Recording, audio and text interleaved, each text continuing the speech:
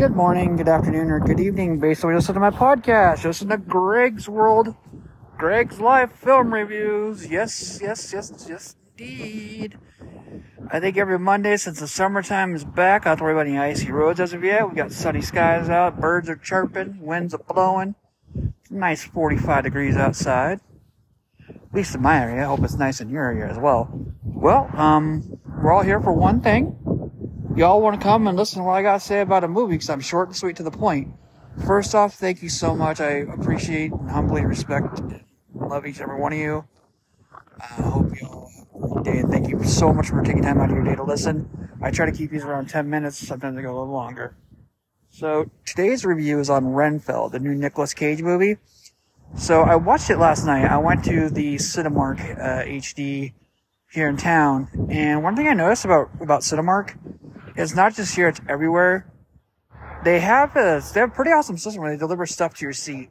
One of the things that would be even cooler though, is if they added an extra button where it says straws not in bag. That way we could push the button before the movie starts, they could bring us a straw and then get a tip. So, maybe not a tip, maybe a thank you. But sorry, back to the review. Squirreled. Yeah, so I thought it was very well done, very good. He did a great job as Dracula. I believe that was James Marsden. No, it wasn't Marsden. It was someone else. I think it was the guy who played Beast, who played Renfield, and he did really well done, really good. Storyline was perfect. It was really up to date for its time. I was really surprised. I think if you just give it a shot, I think you'll enjoy it. For this one, I would highly recommend a theater view. Home view is okay, of course, but the actual theater is much better. The reason why I prefer the theater as opposed to at home is sometimes you get lucky and you just have the whole movie to yourself. Sadly, I wasn't a part of that crew last night. We had the whole movie theater to yourself. That's something I have on my to-do list, is to rent in a theater by myself so I can just enjoy something in private for 2 hours and turn off everything. But that'll be another day.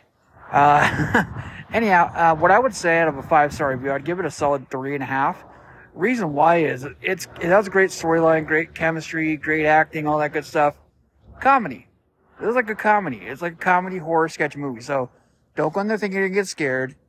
Go in there thinking you're going to have a great laugh at how cheesy this movie is.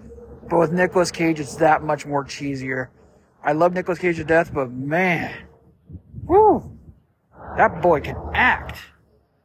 All right, well, thank you for your time, and you all have a great day. Smile. It won't hurt you.